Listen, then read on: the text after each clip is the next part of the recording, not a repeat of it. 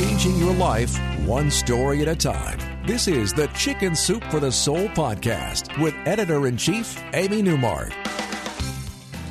Hey, it's Amy Newmark with some instant inspiration from Chicken Soup for the Soul. So, yes, it's a very materialistic time of year, but with all those ads for holiday gifts and that pressure to make our homes look great for all those holiday get-togethers. And if you have kids still at home, of course, you want to create a wonderful holiday for them and make some of their dreams come true. And that makes it a difficult time of year for people who are going through a tough time financially, or for people who are making it, but just don't have enough to have a lot of extra money to spend in December. So I was thinking about the two books that we made back in 2009, which was really the depths of the recession. And I was thinking about the amazing spirit that our writers showed as they told us how they were handling their tough times.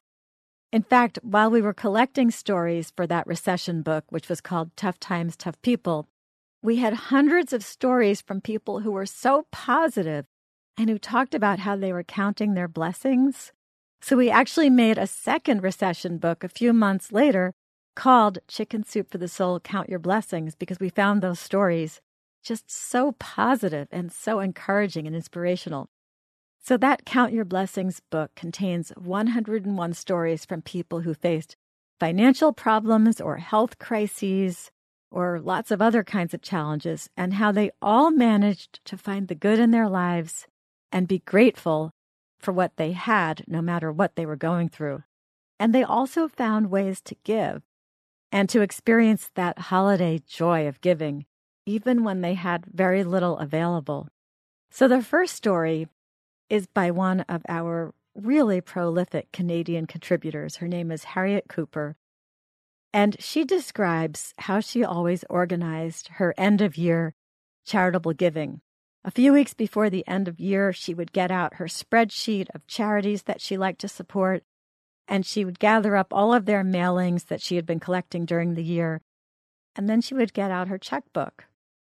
But during the recession, when she wrote this story for us, she hesitated because her income from freelance writing had fallen, and two of the websites that she wrote for had scaled back, and the newspaper she worked for had stopped using freelancers like her, and a magazine that she wrote for had said they wouldn't be taking any new ideas for 6 months, and even her other source of income, substitute teaching, was under attack because her school district was closing schools. So Harriet was facing a much lower income in the coming year, but she still had all those favorite charities. And then she looked around her house, and yes, it was worth less than before, and her cupboards weren't bursting with food the way they used to, but she still had enough to pay for food and utilities. And yes, she couldn't afford to buy any new clothes, but she had plenty of clothes, and she knew if she needed something, she could buy secondhand. And then she thought about her friends who were truly having a hard time. One of her friends had lost 6 teeth because she couldn't afford dental care. And another friend was struggling to live on disability. And a third friend had had a stroke and lost 7 years of her memory. So Harriet knew that friend, the one with the stroke, had one day saved $5 to buy a treat at McDonald's, and then out on the street had given the money to someone who she thought needed it even more than she did. And Harriet realized how well she was actually doing. So she got out her checkbook, as usual, and she started writing her usual checks to all of those good causes. And she says that suddenly she felt very lucky and very rich, because it's when we realize that we can give, that we truly feel that we actually have enough. The Chicken Soup for the Soul podcast continues straight ahead. Chicken Soup for the Soul celebrates your pets and the power of the human-animal bond. I'm Robin Gansert, CEO of American Humane and host of the new podcast from Chicken Soup for the Soul, Loving Animals. Every week, I'm joined by celebrities and other special guests who share a passion for spreading care, hope, and compassion for the world's unique species. You'll hear inspiring stories of animal rescue and rehab, plus the latest trends in animal welfare. Chicken Soup for the Soul presents Loving Animals with me, Robin Ganzert.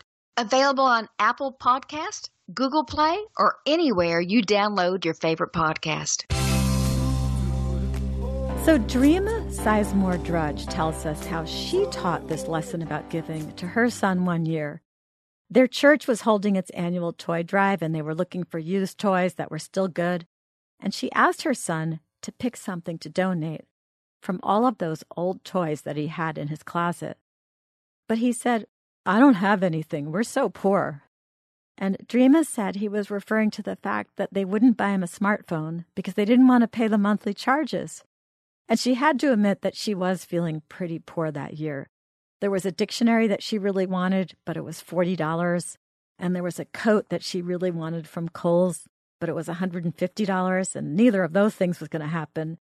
But then at work the next day, one of her students, whose name was Joanna, handed her a box of chocolates for Christmas. Dreama worked at this place. It was an adult education center, and she taught English to new immigrants. And these were people who were really struggling. And Joanna was one of those students, and she had been out of work for months. But somehow she had managed to get her teacher a box of chocolates to show her gratitude for all of that tutoring.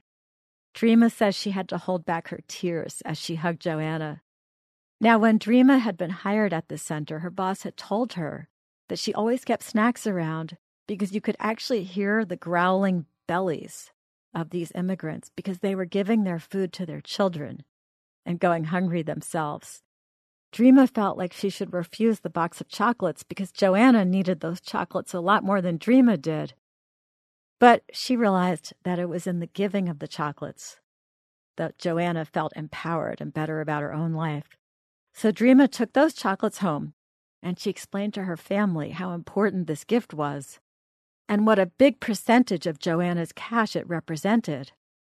And the next thing Dreama knew, that little son of hers appeared with a laundry basket full of toys to give away, and he had even included his beloved Buzz Lightyear and his favorite stuffed dog, whose name was Squishy. So Dreama actually rescued Buzz Lightyear and Squishy, but she took the rest of the items to the church, along with some of her own beloved books. She says, "Here I had thought I was the teacher, but Joanna and the rest of the students at the center were the ones teaching me. Because you're never so poor you have nothing to give." If you'd like to learn more about Chicken Soup for the Soul, Count Your Blessings, please visit our website, chickensoup.com, and click on podcasts to get more information about the book. Thanks for listening today. Please follow me on Twitter if you haven't already.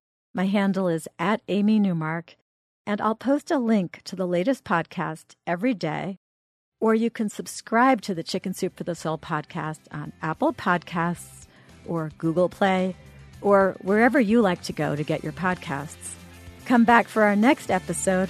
I'm going to be sharing a couple of stories about people who stepped outside their comfort zones and overcame shyness and made a connection with new people, resulting in a whole bunch of new friends.